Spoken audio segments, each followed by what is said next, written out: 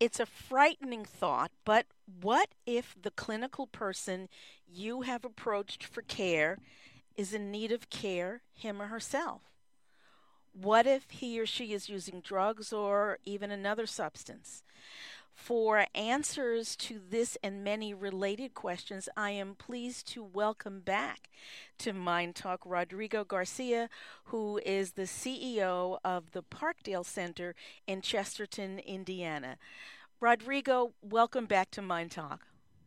Thank you very much, and thank you for having me. It's very much appreciated, and I appreciate you giving us a forum to get some of these questions answered and put some information out there. Well, the first time we had you on the program, you talked about your own experiences with requiring diversion services for yourself. So, just if you can briefly tell us what it means, what the concept of diversion services for clinicians actually means. What is that? Right. Thank you. So, the impaired professional or the healthcare professional is at a little higher risk than the general population for misappropriating or diverting medication or practicing while impaired for numerous reasons. They had access to medication and they know how to use the medication and they have very high stressful jobs. So when you're talking in terms of the impaired professional, diversion is one avenue of impairment that we are noticing. There's several other ways that a healthcare professional would be considered impaired. Prescribing medication that they are abusing, prescribed medication, mental health problems, diverting from the hospital to feed the addiction. And what we are in a position to do with the state of Indiana is to safeguard those practitioners going back to work or identifying them when they are in the acute stages of the addiction and providing them the services and the health and the recovery that they need to be able to practice safely again into their field. And speaking of health and recovery, we talked about it when you and I first met. You yourself actually needed some assistance, and your recovery includes, as we are speaking today, the organization that you run and the services that you provide for others. So you really have personal awareness of what this feels like, what it looks like, and how it impacts the world around you. That's right. That's right. And several years ago, nearly 9 years ago, I fell into a category that is a very common group of healthcare professionals in terms of how the addiction or the dependency starts. I had a surgery. I had a prescription. I became dependent first on the medication, and then that morphed into a full-blown physical and psychological addiction. My addiction ran its course parallel to my occupation, where the waste medication was using to sustain my addiction instead of waste medication being medication that was not being used on a patient that was left over, so to speak.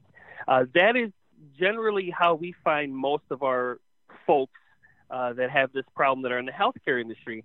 In order for me to preserve my career and get back to work, if that was even an option, there was a series of things that I needed to do that were mandated by other entities, such as the Attorney General's office and the Board of Nursing and my employer and my family. There were a lot of factors that went into carving a path back to practice if that was going to be a possibility. And one of those things was being monitored by the state of Indiana. This program was for the impaired nurses at the time, monitored for 3 years, where they would do things like random drug screens, ensure that I got the appropriate level of treatment, mandatory time off work, et cetera, et cetera. We run that program now for the state of Indiana, where we monitor the nurses and we monitor the pharmacists and some of the physician groups. Well, let me ask you this. You heard me pose the question at the beginning of our conversation. What if your clinician is actually in need of care himself? So I ask you, if you are a patient and you think there's something going on with your healthcare professional, or if you are a colleague of another professional and you think something might be going on, what do you do? Sure. I think the biggest challenge to that is going to be the general awareness, getting this information out to the public and knowing that they do have recourse if they suspect some of those things. And the course is going to be a little bit differently. So if you're in the general public and you suspect somebody may or may not be impaired under any circumstance, they have the ability to file a consumer complaint report with the Office of the Attorney General. The Office of the Attorney General will then open up an investigation, which may include addiction screenings, personality profiles, mental health screenings. They will open up an investigation based off of that complaint, and they would set into motion a series of events that will continue to safeguard the public. If you're an employee, employer, a coworker, a colleague that suspects this at work, you have that recourse, but you also have the ability to call the Indiana Professionals Recovery Program. This is the program that is set up to help healthcare professionals interface with their addiction and the monitoring boards and making sure that they're safe to practice. So very similarly, they will open up an investigation and they will ascertain whether that provider is indeed impaired and they need the help and assistance, or if this is a case of something else. Well, you just mentioned specifically an Indiana organization that one can report to. Is this a national option, or is it state by state, or talk to me? Sure. So some of the physician groups or some of the other specialty groups have a national chapter of a similar program. So every board, licensing board for healthcare professionals, whether it's dentistry, podiatry, pharmacy, nursing, medicine, they have a very similar program that helps guide their professionals back into practice and helps them in those acute stages of trouble if they're in trouble. Every state does it a little differently. The requirements to enter the program and the requirements to complete the program are a little bit different as well. Most of them interface with each other, but every state does have some type of what they would call an alternative to discipline program for their licensed health professionals who need this kind of assistance. So let me ask you what one would look for if I'm working, let's say, in a hospital, and I think something may be going on with my colleague. What kind of behaviors would I look for? What kind of behaviors would say to me, maybe I need to look a little deeper, or maybe I need to make a report?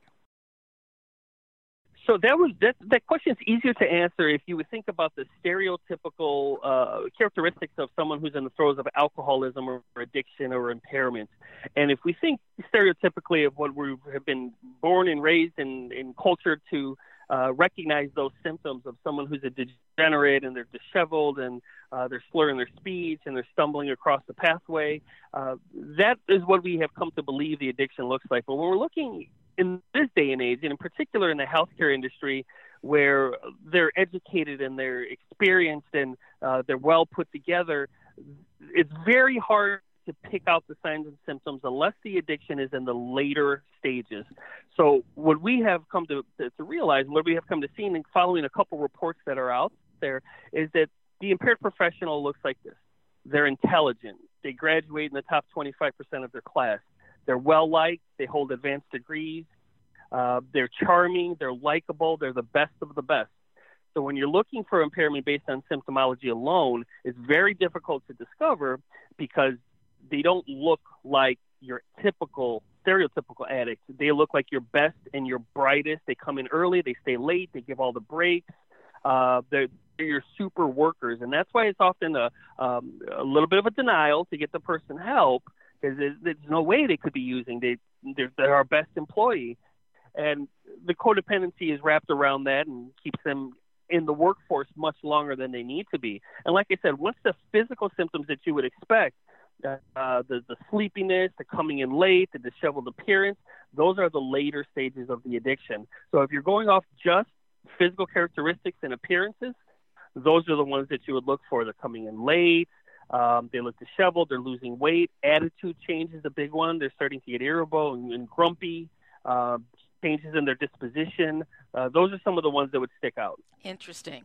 Rodrigo, we're going to take a break, and when we come back, we will continue with folks Rodrigo Garcia, who is the CEO of the Parkdale Center in Chesterton, Indiana. My name is Pamela Brewer. You are listening to MyNDTALK. Don't go away. We'll be right back.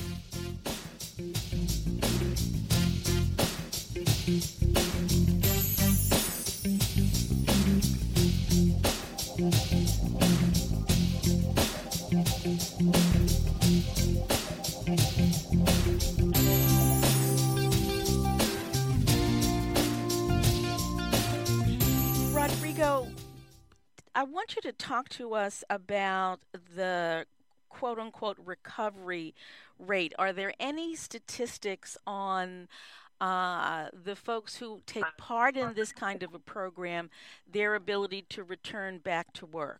Yeah, there's a lot of variables that go into that, and this is the best that we know in terms of statistics on what works and what doesn't work. And this really does apply too for the general population following this kind of formula. So we know that if somebody were to detox from medication, detox meaning just they stop using it, and there's a lot of variety of different ways how they can stop using it. They can go to a detox clinic. They can get locked up in jail and not use for a series of days. They can stop cold turkey. The folks that just use a mechanism of stopping their use and nothing else, they have about a 90% relapse rate within the first 6 months. Wow. Now you move over to the next step, and if they detox, you get them to stop using the medication, and then you give them some kind of accountability. So whether that's a probation from the court system, whether that's this alternative to discipline program for healthcare professionals, some kind of accountability where they're being held to the fire in terms of compliancy. They're doing random drug screen testing, as you would have in a probation system or with the alternative to discipline program. They have some kind of accountability and consequence if those tests come back positive.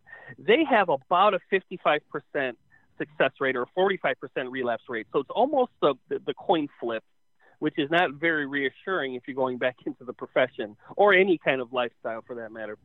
So that's step number 2. Now, step number 3, if you get them to stop using and detox them, you put them in a monitoring program with accountability, and you ensure that they start this entire process with proper treatment for their profession, for their employment, for their disease, and whether it's dual diagnosis mental health, that gets considered. Now we're looking at statistics that are much more in line with the general population. After 1 year, 85% of those folks will succeed, 15% will relapse, which is the same addiction rate as the general population. This is the reason why many in the healthcare industry need to be off work for 1 year to allow that neuroplasticity of the brain to heal itself and back to pre-addiction use. If you maintain that formula for 3 years, their success rate goes up to 90%. And if you maintain that exact same formula for 5 years, their relapse rate is less than 5%. Their success rate is 95%. Well, I'm thinking about the person, even if the person who's just off work for a year, and this is the reason they're in a program, are they ever able to regain their license and go back to their chosen profession? Is this is this a poor indicator of an opportunity to return to work? Just the fact of being in the program. Yeah, that's a great question.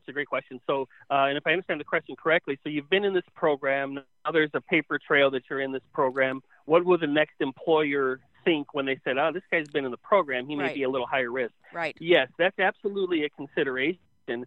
What we encourage, and the word that we try to get out as soon as we can, as fast as we can, is if you get into this program voluntarily, if you raise your hand and ask for help, and say, things are going south, I need a little bit of assistance, how do I maintain my profession and safeguard my career? These programs are confidential. As long as the participant is compliant in the program, their ability to practice will maintain throughout the entire monitoring program. The folks that have sometimes a difficult time getting back to work and raise the red flags are the ones that get caught. So they get caught diverting, they show up to work impaired, a patient will report them to the Attorney General, et cetera, et cetera. Then they are mandated into this program, and then the paper trail begins. I see. However, the reassuring thing is that we are starting to see some employers, many employers actually, that are seeing the value in hiring somebody who's in this program, because this program is being monitored, this patient is being monitored, this potential employee is being monitored, they are being safeguarded against the public. They are probably one of the few employees in their employee pool that you know exactly what they're doing in their sobriety and their health and their wellness and their mental stability. So some of the employers are starting to realize that there's a huge value in having these very loyal, monitored healthcare providers work on their team. That's a really fascinating perspective. One of the things that you said earlier that I want to go back to, because I know it's a concern of yours, is that yes, states have programs, but they can be different in different states. What are your thoughts about that? Is that helpful, not helpful? It definitely leaves a loophole out there to be exploited. As you know, or you may know, that the nursing license have what they call compact states. And what that turns out to be is a lot of reciprocation for their nursing license. So a nurse may be licensed in multiple states. So with a real quick internet search, you can see which alternative to discipline program may be more favorable or more lenient. And if you choose to monitor in that state, you may not get as strong or as solid as an alternative to discipline program. And there are still some states out there that don't have an alternative to discipline program at all. We're still trying to catch up with that. So there's definitely a push, and there's a coalition, and there's a national organization that's pulling together all of these programs to unify the process and at least make the requirements as similar as we can.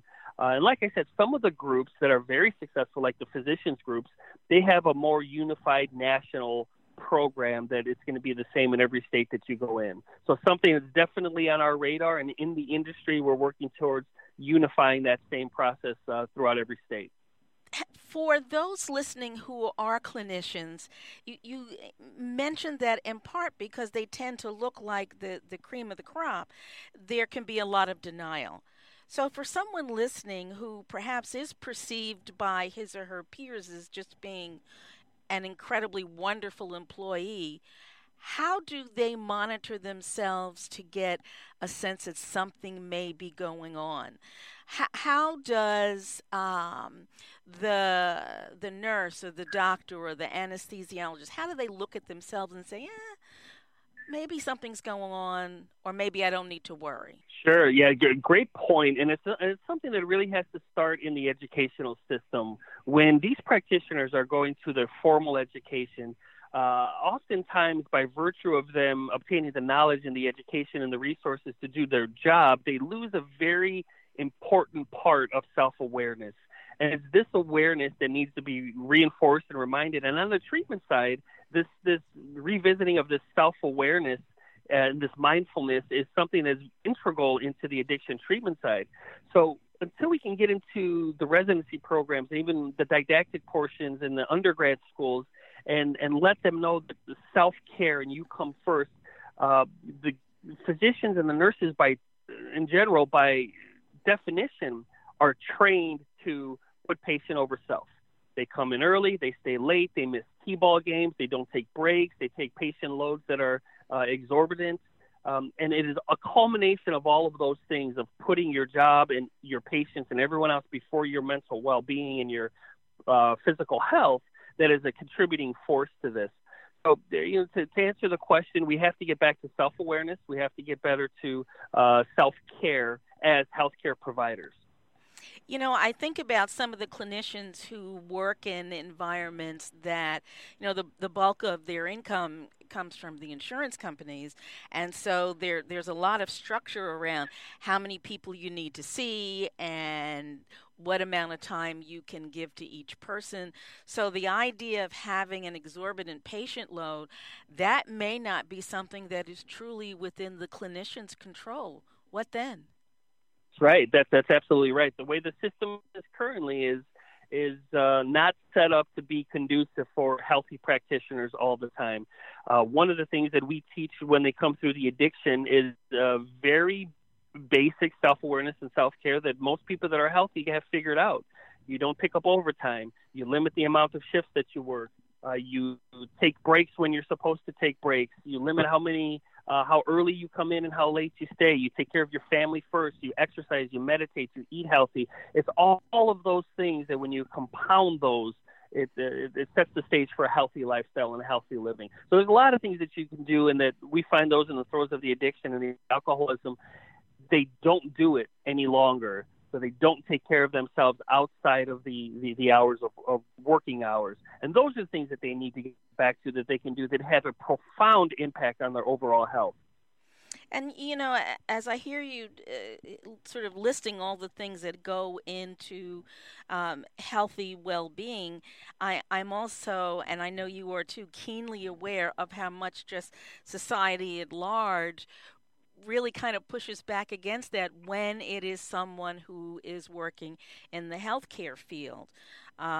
Because the expectation is that they're going to be there all the time to answer all of your needs whenever you need them to. And so it's an interesting interesting dynamic where you're taught to put self last and your patients first, but if you continue to do that, as you say, you wind up actually harming yourself and ultimately your patients as well. Absolutely. And one step further from that, that behavior is rewarded. You see more Yes. patients, you get more reimbursements. You come in early and you stay late and you forego your child's T-ball game, you get employee of the month. And it is this repetitive cycle over time. And all it needs is one little spark in this tinderbox, one little spark of a bad day or a life event, and you're off to the races with the drugs and the alcohol that can temper down a lot of those maladaptive responses and maladaptive feelings that you're having. I want to talk a little bit about Parkdale, um, which is the facility that you are in charge of. Uh, I noticed on the website, and I'm going to ask you to give us that website in a second, that you are CARF accredited, CARF accredited, which is no easy task. Could you just let people know what CARF accreditation means when they're looking at a facility? Absolutely, absolutely. So the institutions and healthcare provider institutions like hospitals and clinics, a lot of them are required to get this accreditation. What the accreditation process entails is a national recognition by experts in the field that determine that your program has met certain standards that would qualify it as not only appropriate care but excellent level of care. So it's a costly consideration to get the accreditation. There's a lot of programmatic issues that need to be addressed and identified. But once you get this accreditation status, it's an ongoing improvement and analysis of your program to make sure that the program is qualified to give you the appropriate care that you need. So when folks are looking for levels of care and they're looking for treatment across any spectrum of the healthcare industry, if you see that they're accredited by a national facility like the CARF or the Joint Commission, which accredits the hospitals, you can rest assured that an outside entity has come in and said that that program, that hospital, those clinicians, that facility is above and beyond the cream of the crop. They're the top of the top, and that's the kind of facility you should be receiving care at. So you should actually look for it, whether you are a part of the general population or a clinician, and I think clinicians would know. You really want to look at facilities that have one or both of those accreditations. Is that a fair statement? That's an absolutely fair statement. Yeah, you definitely want to go to a facility that has put the time and the effort and the clinicians in place to receive that accreditation. You can get accredited for 1 to 3 years, and sometimes after the accreditation process, they'll say you're almost there. You have to improve these couple areas, and once you do that, we'll give you your accreditation. So we're in our second, third year stint of full accreditation. And when you're looking for a facility, you should absolutely look for a facility that is accredited by an outside third party. Rodrigo, we're going to take a break, and when we come back, I'd like for you to tell us a little bit more about the kinds of approaches and services that Parkdale offers. Uh, Folks, this is Pamela Brewer. You are listening to Mind Talk. Don't go away. We'll be back in a moment.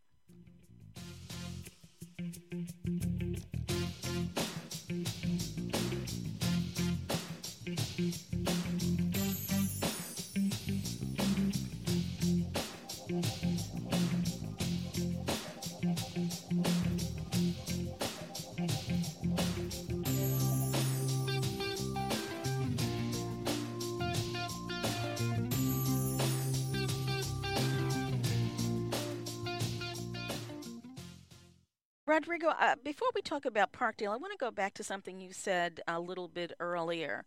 For the impaired clinician who is taking this program, it sounded like you were saying that they should think about being away from their employment for at least a year. Is that what you said? There's some specialty practices, like the practice of anesthesia, some of the physician specialties, that the best practice recommendation is to stay away from that area of practice for a minimum of a year. That is correct. By and large, most healthcare professionals do not have to stay away for that long.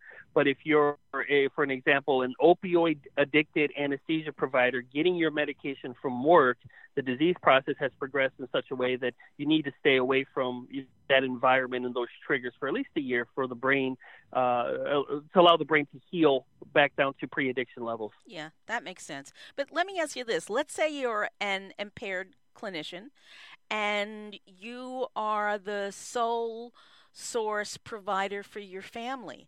How do you think about volunteering to go into a program that you kind of know is going to say to you, you need to not be at work for a year? That's right. So again, most clinicians don't have to take off the entire year. Most of them can take off the time during their course of treatment and then get back to work under a controlled, regulated environment.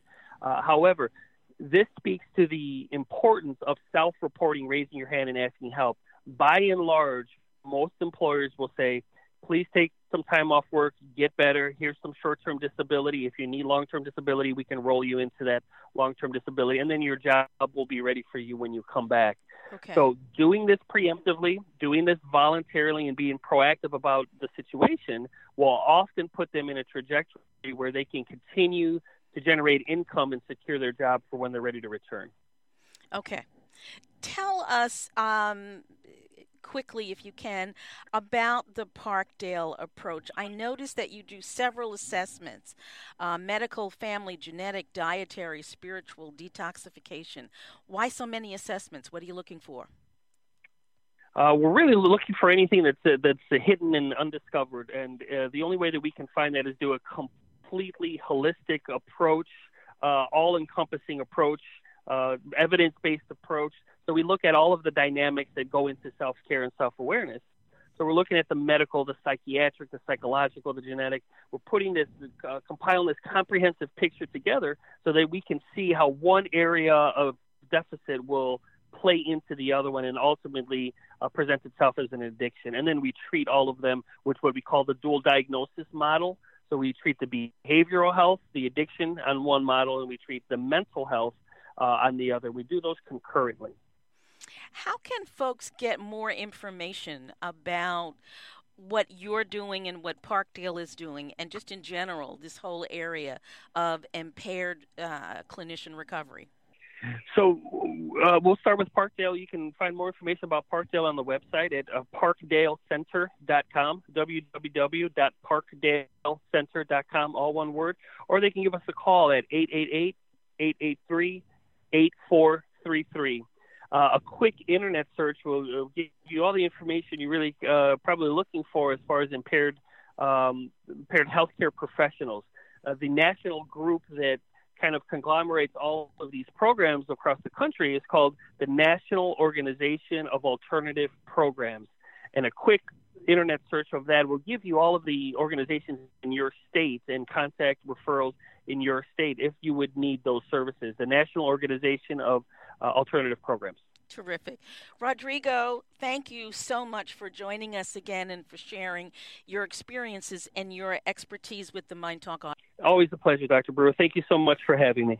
And again, thank you. And folks, thank you for joining us today on this edition of MyNDTALK. MyNDTALK is brought to you as an educational public service. It is not intended to replace any work that you may choose to do with a medical, mental health, or other professional. MyNDTALK is produced by Jim Brown and 26x2 Communications. If you'd like to be in touch with me directly, you can certainly email me. That's PAMELA@mindtalk.org. That's MyNDTALK.org. And when you go to the MyNDTALK website, all of the programs that we do are available on demand, and you can also get a list of the other venues in which MyNDTALK is available. Folks, remember always, If it's unacceptable, then it's unacceptable. You take care.